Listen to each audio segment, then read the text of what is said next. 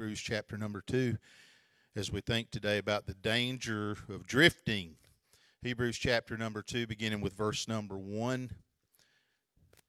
I'll give you a moment to find your place. I encourage you to turn in the Bible there or follow along on your device, either way, so that you're able to interact with the Scripture, because we believe it is inspired by God. It's given to us by inspiration of God, and we believe that it is inerrant in the sense that God gave it to us perfect and complete, and intends for it to be the way He uses truth to transform our lives. Hebrews 2:1 says, "Therefore we must give the more earnest heed to the things we have heard, lest we drift away.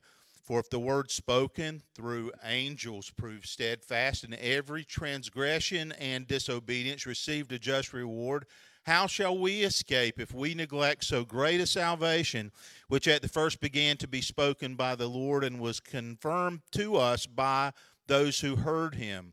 God also bearing witness both with signs and wonders, with various miracles and gifts of the Holy Spirit according to his own will." And Father, we thank you for the Bible. We thank you that you have given us your Spirit, that you've given us truth that's timeless and unchanging, and we pray that you'll use it as an anchor in our life, this hope you've given. God, we pray that it will help us as we continue to stay firm and resolute and committed. We pray, Father, that you'll speak to us by your word now, and we ask it in Christ's name. Amen. Some addictions are referred to by people as forgetting diseases. People drink to excess, make a mess of their life and relationships, but when the remorse wears off, they find themselves right back in the same destructive place. And forgetfulness leads to repetitive, self-defeating behavior. You know, we think about what the Scripture says here. The problem that it's pointing out to us is that sometimes we are forgetful. We forget how great our salvation is. And the Bible is encouraging us here toward not drifting away from the incredible truth that we've discovered in Christ. In the movie The Lion King, you remember The Lion King from a long time ago? We were saturated in Lion King for years after it came out. But there's a part of that story where Simba, who was, witness to his father's tragic death and then lied to about what happened to cause the death, goes away and just lives a sort of a carefree life. And at a point, he's interrupted by Rafiki, the baboon, who is in the movie sort of the mystic that shows up to get him back to where he should be. And Rafiki leads him through underbrush and everything to this little pool where he has a sort of a vision of his father. And if you remember, his father shows up in this weird weather phenomenon, and he tells Simba, you've forgotten me, and so you've forgotten who you are. He says, you don't know who you are anymore. You don't remember. And that's the last word his father, Mufasa, the dead king, leaves with him is remember, remember. And it echoes with him. And, I think about the fact that there are dangers associated with forgetting what we've heard and drifting away from our identity that our Heavenly Father wants us to remember, which is that identity that God has given to you is deeply intertwined with your purpose and your calling. So there's an identity that you have, sons and daughters of God, because of what Christ has done, that if we forget and we drift away from that, then we've drifted away from our calling and the purpose that God has for us in our life. So this passage reminds us to remember.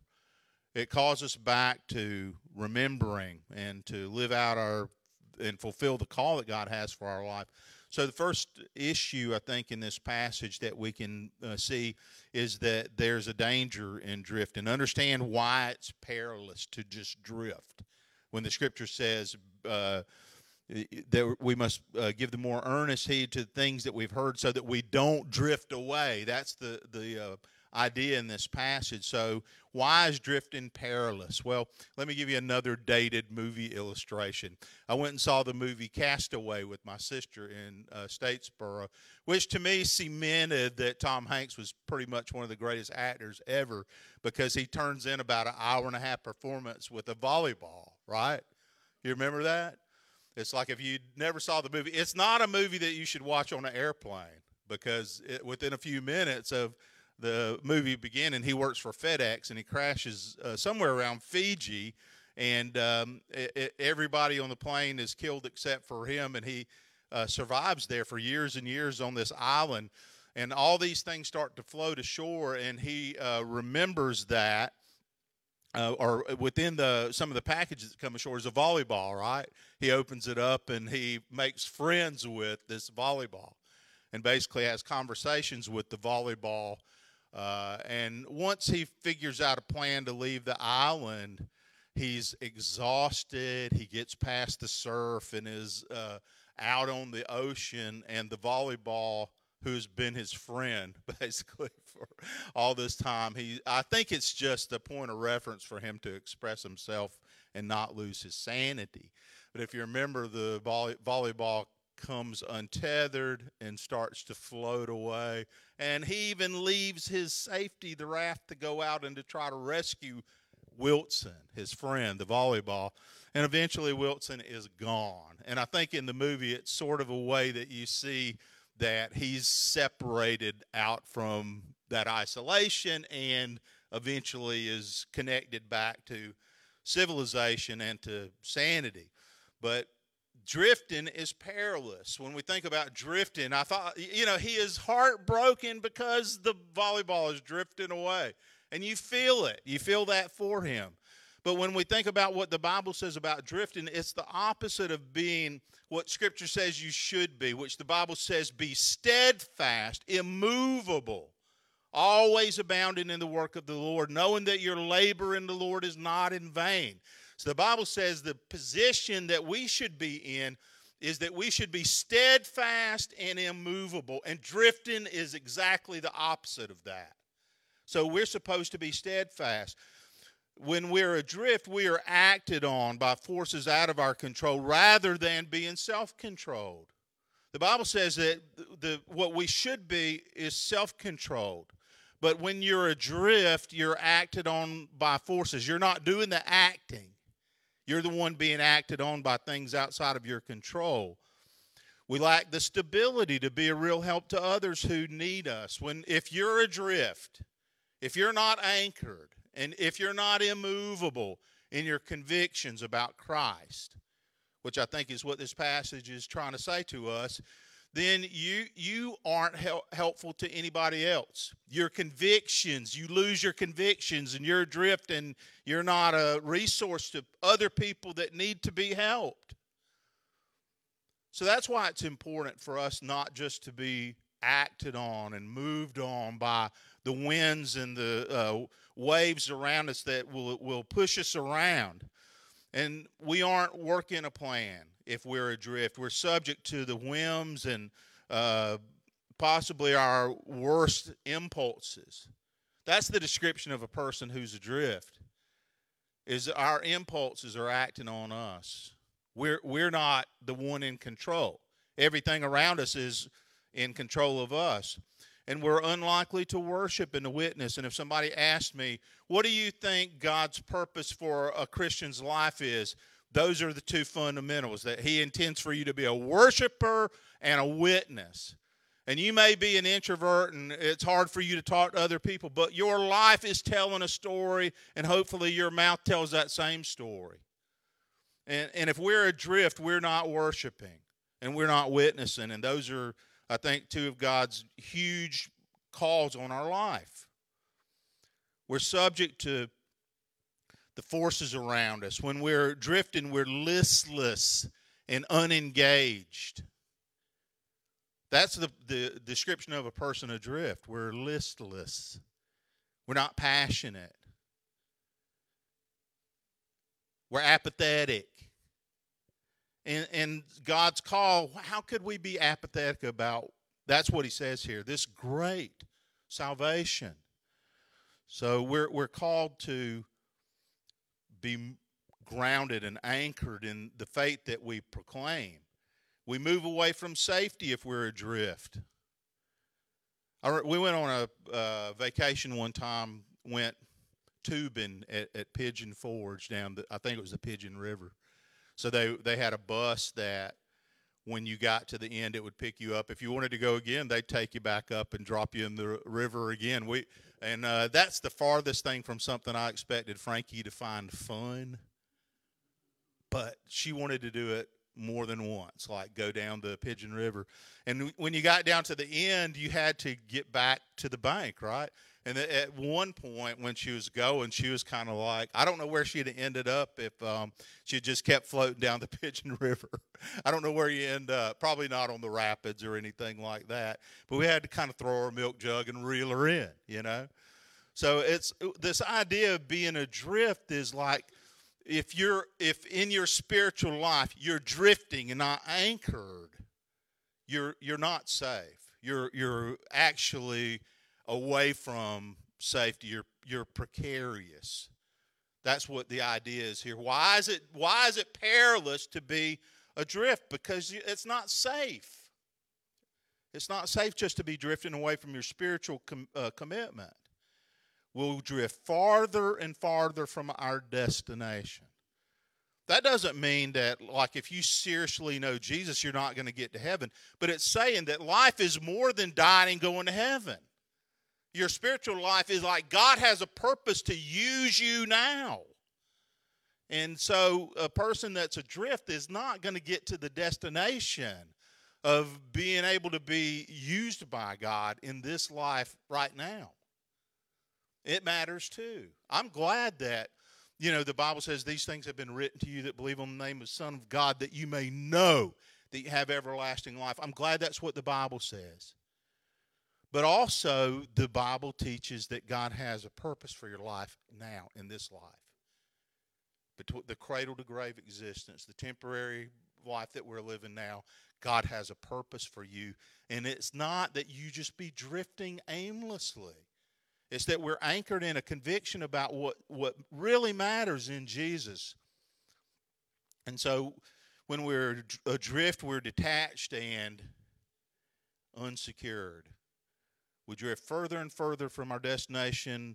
We're helpless. These are all the things that it would feel like to be adrift. Untethered, subject to whatever forces come along, offering help. So that's the first thing. Understand why they're drifting is perilous. Secondly, pay attention to the things that you've heard. Secondly, pay attention to the things that you've heard, because that's what the passage says here. Therefore, we must pay what? The more earnest heed to the things that we've heard. In other words, act on, live out the things that we've heard. I was talking probably to Cody a while back about conferences and stuff, but it occurred to me before then. When I was an associational leader, I went to conferences all the time. Some of them were about church revitalization, thankfully, and things like that. But I went to conferences to learn. And at a point, I was like, okay, I'm saturated in conferences. I don't know that I need to go to another conference in my life. Maybe I do. But I thought, now, here's what I think at this point in my life is that I'm in the implementation stage. Like, I need to implement. I need to flesh out some of the things that I've learned. It's like, I can't remember who said this, but it's probably somebody like Dennis Swanberg that's really funny, that most of us are educated well beyond our level of obedience. Wouldn't you say that? That most people know way more than they're currently doing.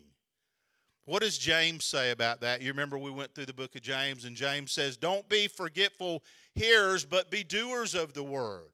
He says the person that hears but doesn't obey is self-deceived. Deceiving yourself, he says.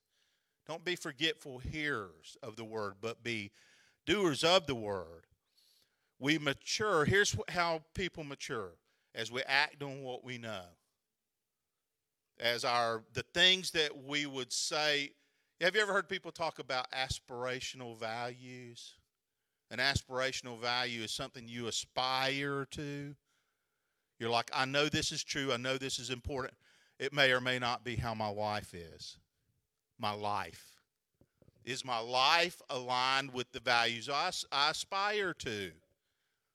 If I aspire to be a worshiper, do I worship? Those kinds of ideas. So the Bible says that we have to sometimes it requires us to refresh ourselves in truth. I thought about that. Like, do I need, preaching and teaching myself? Yes, of course I do.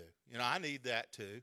We need to refresh ourselves in truth and be familiar with who God is. That's key. It keeps us anchored. But I think about the other things that keep me anchored. Honesty keeps me anchored. Alignment, integrity, that keeps me anchored. Being the person that I know I should be. Listening keeps me anchored. The discernment that's available in community, those are the kinds of things that can keep a human being anchored. Discernment. The ability to sort out what's true and helpful or what's not in our life. And a lot of times the place of community is to help us in that very issue.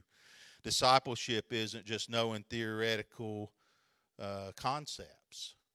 It's like we do need to know those concepts. I think about, like, somebody gave me a book when I was a baby Christian. In fact, one of the first books anybody ever gave me, it was a booklet, was called Survival Kit for New Christians. I don't know if anybody else ever saw that little piece of literature. It's so helpful. It taught me how to have a quiet time, how to spend time in prayer and scripture. It taught me about my nature. What's my nature like? I became a born-again person. What did it mean to be born again?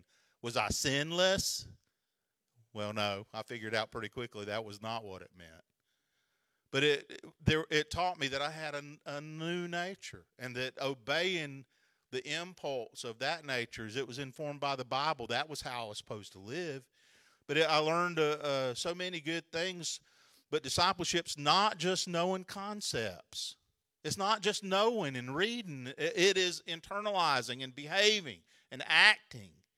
And so when we think about paying attention, doesn't just mean that, like, if you heard this message today, you could repeat important things that you heard from it. It means after that, you went home and you acted on it. You started to implement, make it part of your own experience. I've said this 100 times. Being a disciple is to be an apprentice. And everybody can relate to that concept. Everybody can relate to going to a job. First job I had was working at Red and White grocery store in Augusta. My dad, when I turned 16, said, we lived really close to Peach Orchard Road in Augusta. My dad said, go and walk up and down Highway 25. This was like the next day after school ended. And he's like, get a job. He's like, you're not going to watch TV all summer. That was my plan, to do that and play pickup sports. That was my plan. My dad's plan was to get a job, for me to get a job. So I got a job at a grocery store, and I knew nothing. The first thing they try to do in those situations is send you out for a shelf stretcher. Right? Hey, would you go to the corner store and tell them you need a shelf stretcher? And, of course, there is no such thing. That's the joke. They play on you because you don't know anything. And, think that an apprentice is somebody who's a learner. Okay, you don't know what you don't know in the beginning. But an apprentice is a disciple is somebody who's learning and grabbing onto and then taking that truth, and it's becoming what forms the human being that you actually are. So when we're anchored and not adrift, we're hearing and paying attention and then fleshing out the truth that we're learning. So part of the learning journey is practicing, putting it in practice what we learn. But thirdly, here in this passage, we see that when we want to correct this danger of drifting, the way that we do that is giving our faith its due seriousness. give our faith its due seriousness. This is serious. It's the most serious thing. Grave, as the word the Bible sometimes uses. Reverent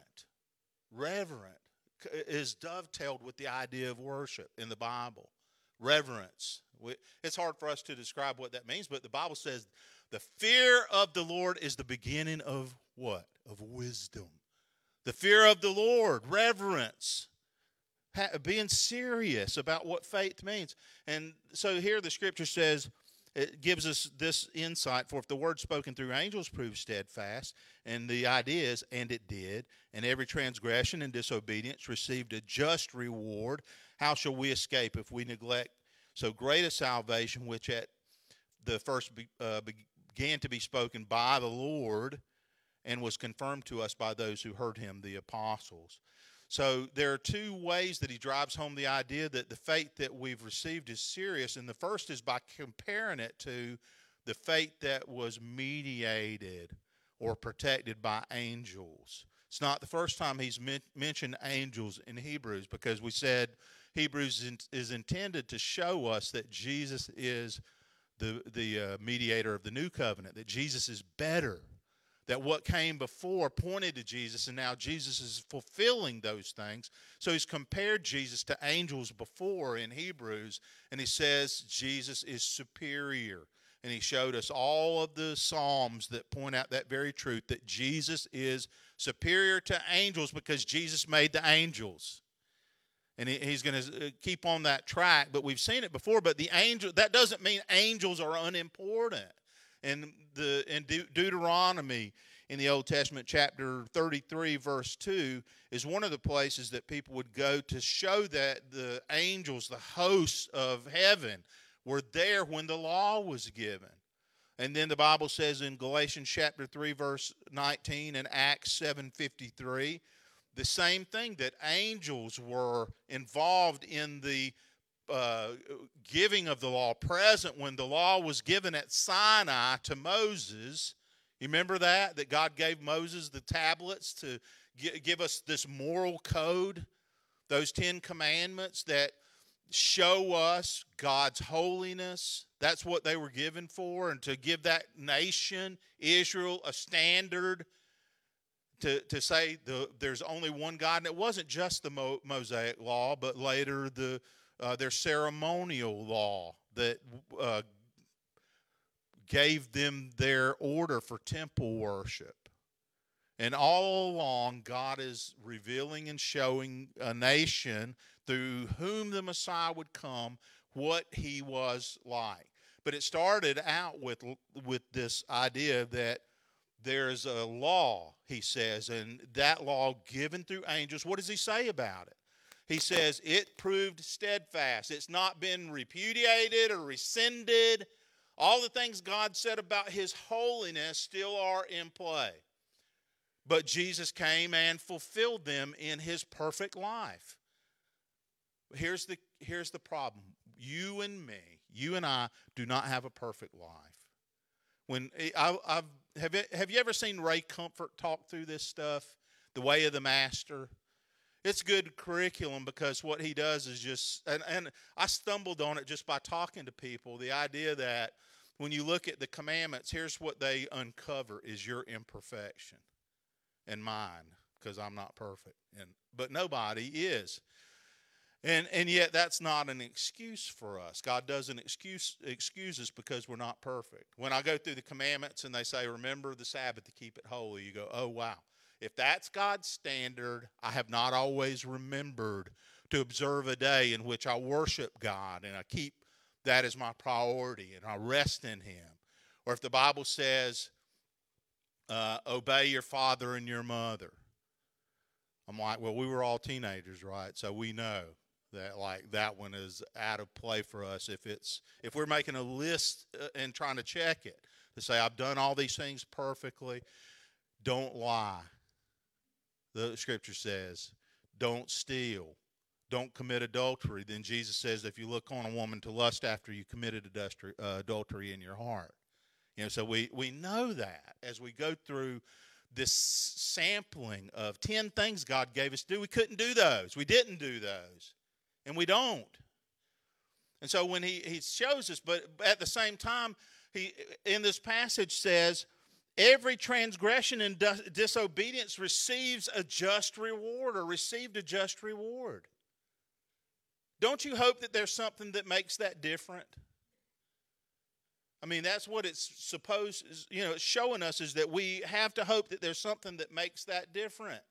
If all the things God said to us are punishable and there is no exception, we have to hope something made that different. Something changed that, or we're all in trouble.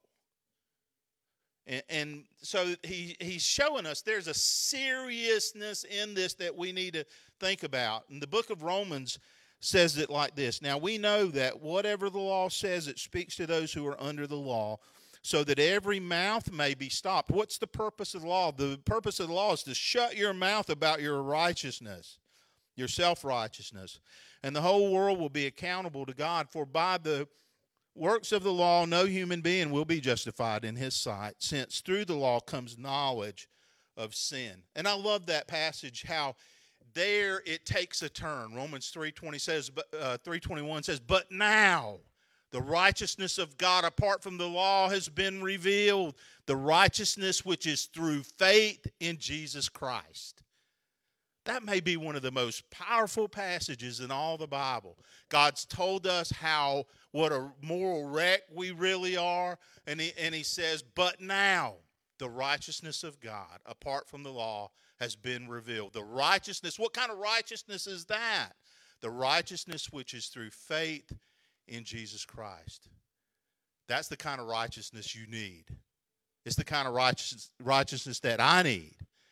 And so the Bible, I've talked to a lot of people, when you talk to them about sin, often what you'll hear is, well, I'm a pretty good person.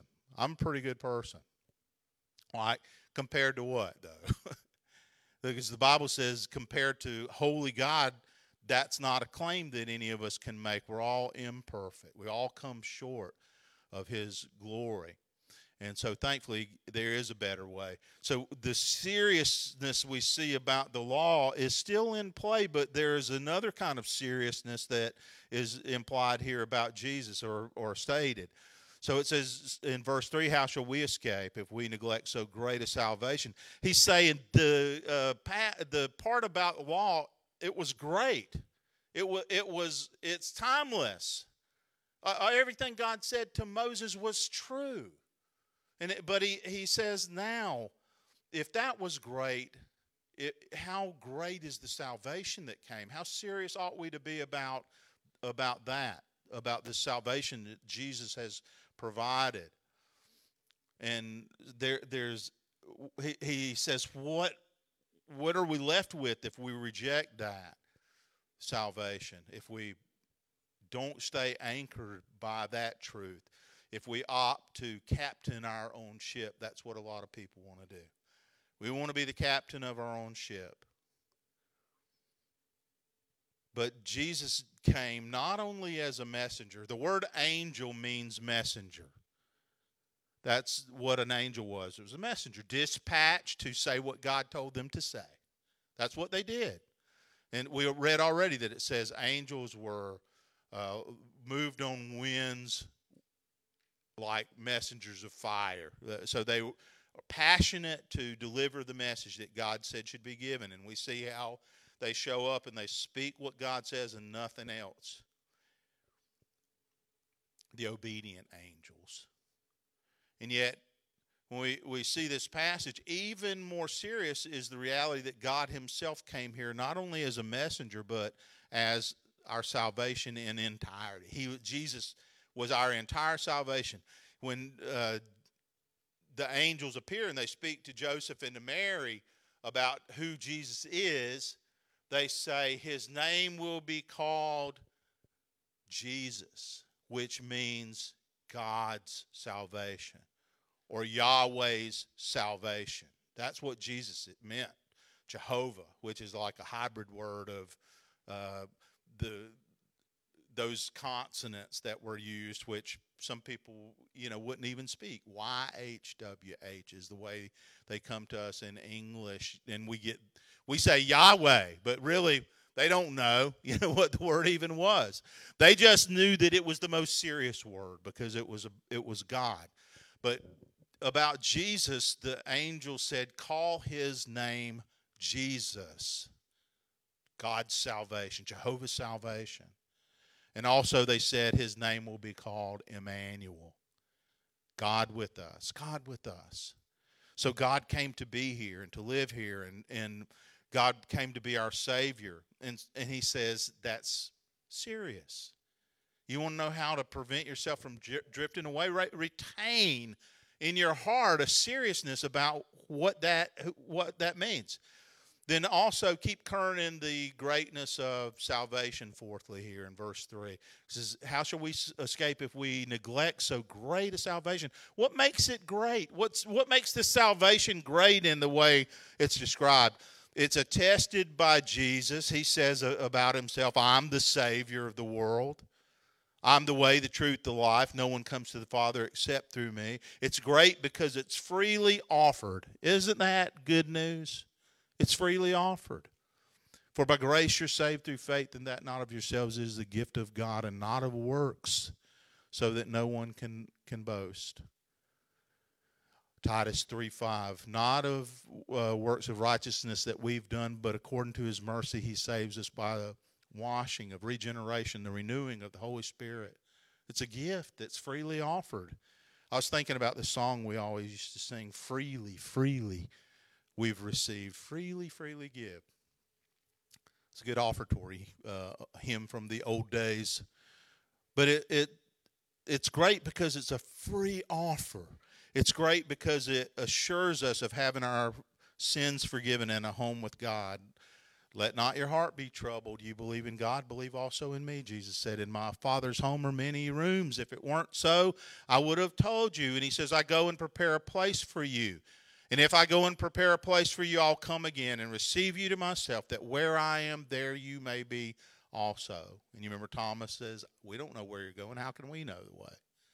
Jesus says, I am the way, the truth, and the life, and no one can come to the Father except through me. It's great because it assures us of the forgiveness of our sins and a home with God. It's great because it was offered out of God's self-giving love. For God so loved the world that he gave his only begotten Son, that whoever believes in him will not perish but have everlasting life. I hope we never get tired of hearing that. John 3:16. It's great because it's attested by the prophets and by the apostles and their witness. It's great because it snatches us from hell. Jude chapter 1 verse 23 says, save some as if you're snatching them out of the very fire of hell. It's great because it rescues us from torment and hell. It's a great salvation because it helps us to have faith with God that goes beyond the veil, is the way it puts it. It gives us access to God by faith that goes beyond. You remember in the narrative in the gospel that when Jesus died on the cross, when it was certain that he was dead, what happened in the temple? It says the veil of the temple was rent into from top to bottom, and a way was provided, access into the holiest that God gave us through Christ. It's great because it did that. It gave you access to God. It's great because it places us in the family of God. But as many as received him, to them he gave the authority to become children of God. That's why it's great, because it puts you in his family through faith. This salvation is great because it made sure that your sin debt was paid even though you had no ability to repay it. Matthew 18:25 tells us that a great story about someone who had a debt that it was so enormous he could never repay it. And in that we see a picture of the gospel. We owe a debt we can't pay. God paid for us. It's a great salvation because it opens the door for his Spirit to live inside of us. John 14:23, if anyone loves me, the scripture says, I will come to him and make my home in him. Isn't that good news? Romans chapter 8, verse 9 says, if we don't have the Spirit, we're none of his. We don't belong to him if the Spirit hasn't come to live inside of us. This salvation is great because it takes a dead person. This is such an incredible mystery. How does it work? I don't know. I wish I could explain it. I can't explain it. But I do know that the Bible says that you who were dead in your trespasses and sins, he has made alive. Took an old dead person, dead in their sins, put life inside of us by his Spirit. That's what those passages teach us. That's why it's a great salvation, because of what it does. It's great because it transforms and redirects people. But this is in the book of Acts when the apostles were preaching. But what God foretold by the mouth of all the prophets that his Christ would suffer, he thus fulfilled. Repent, therefore, and turn back, that your sins may be blotted out. This is what God does in salvation. That times of refreshing may come from the presence of the Lord, and that he may send the Christ promised for you. That's what the apostles preached. They said that God redirects, God transforms and changes the lives of people, and it happens when we repent. And it's great because it disrupts us on our way to destruction. The scripture says there's a way that seems right to a man, but the end thereof are the ways of death. That's why this salvation is called great in this passage. And then when we think about how do we interrupt drift in our life, don't become cynical about the miraculous. That's the last thing in this passage, because it says here that the gospel was confirmed by miracles. So when Jesus was here, what would you expect to happen if God came and walked the earth? All the things that happened when God came and walked the earth. When we read the Gospels, we see that Jesus, his heart is broken for the brokenness around him. We see that at times Jesus healed people. We see that Jesus raised people from the dead. He raised his friend Lazarus from the dead. He raised a little girl from the dead. Because he's over the natural order, he's able to supersede and interrupt and change it because he created it. So, and if his purpose is to make everything new, that's what we would expect to see, and it is what we see. We saw miracles. And then what happened with the disciples? The disciples themselves were able to perform at times miracles as a confirming evidence of the gospel. And so that's what the scripture says here about why our faith should be grounded, is because God did everything you would expect for him to do. Can I prove to you that those things happen?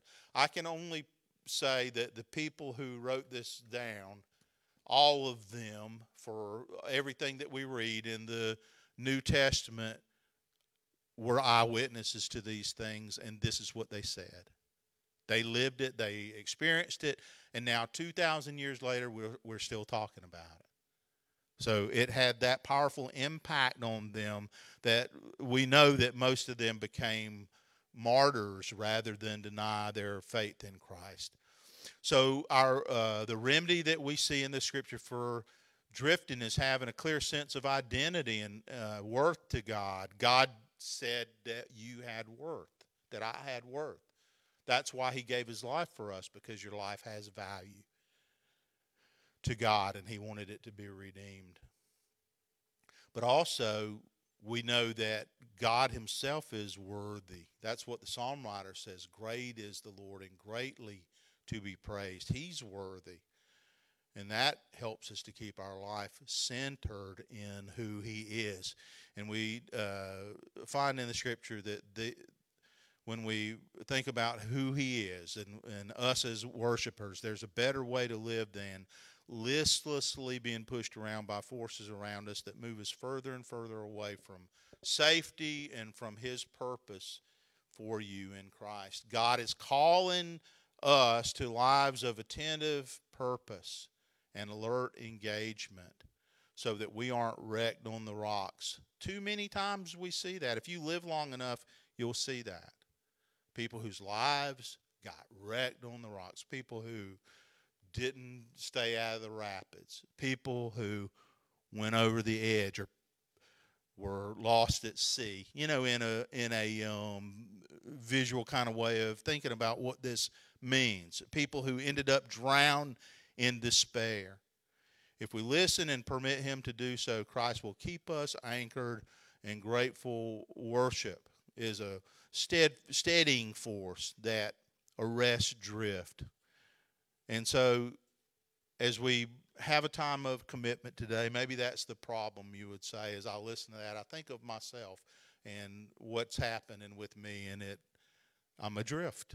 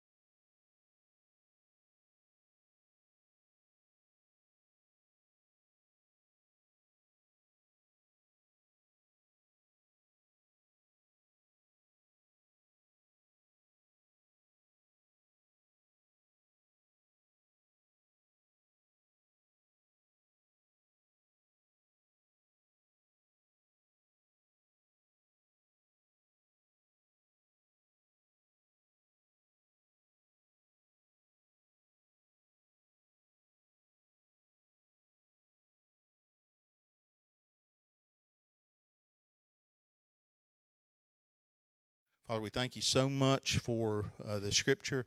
Thank you for the greatness and the salvation that you've made available to people like us, undeserving and yet worth it. That's what you said.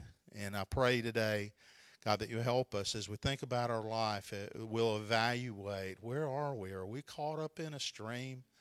Are we acted on by forces, or are we surrendering to you? God, are we dropping down our anchor into the steadfastness that you provide? And so we pray for your help now. And I pray, Father, if there's a need in our life to repent, to say that life is not the life I want, that we'll be willing to repent and turn to you and give you everything and do it again day by day. Keep surrendering to you. We love you and pray this in Christ's name. Amen. Would you stand with me for this time? If there's a need that you have to pray, I'd be happy to pray with you. That's what this time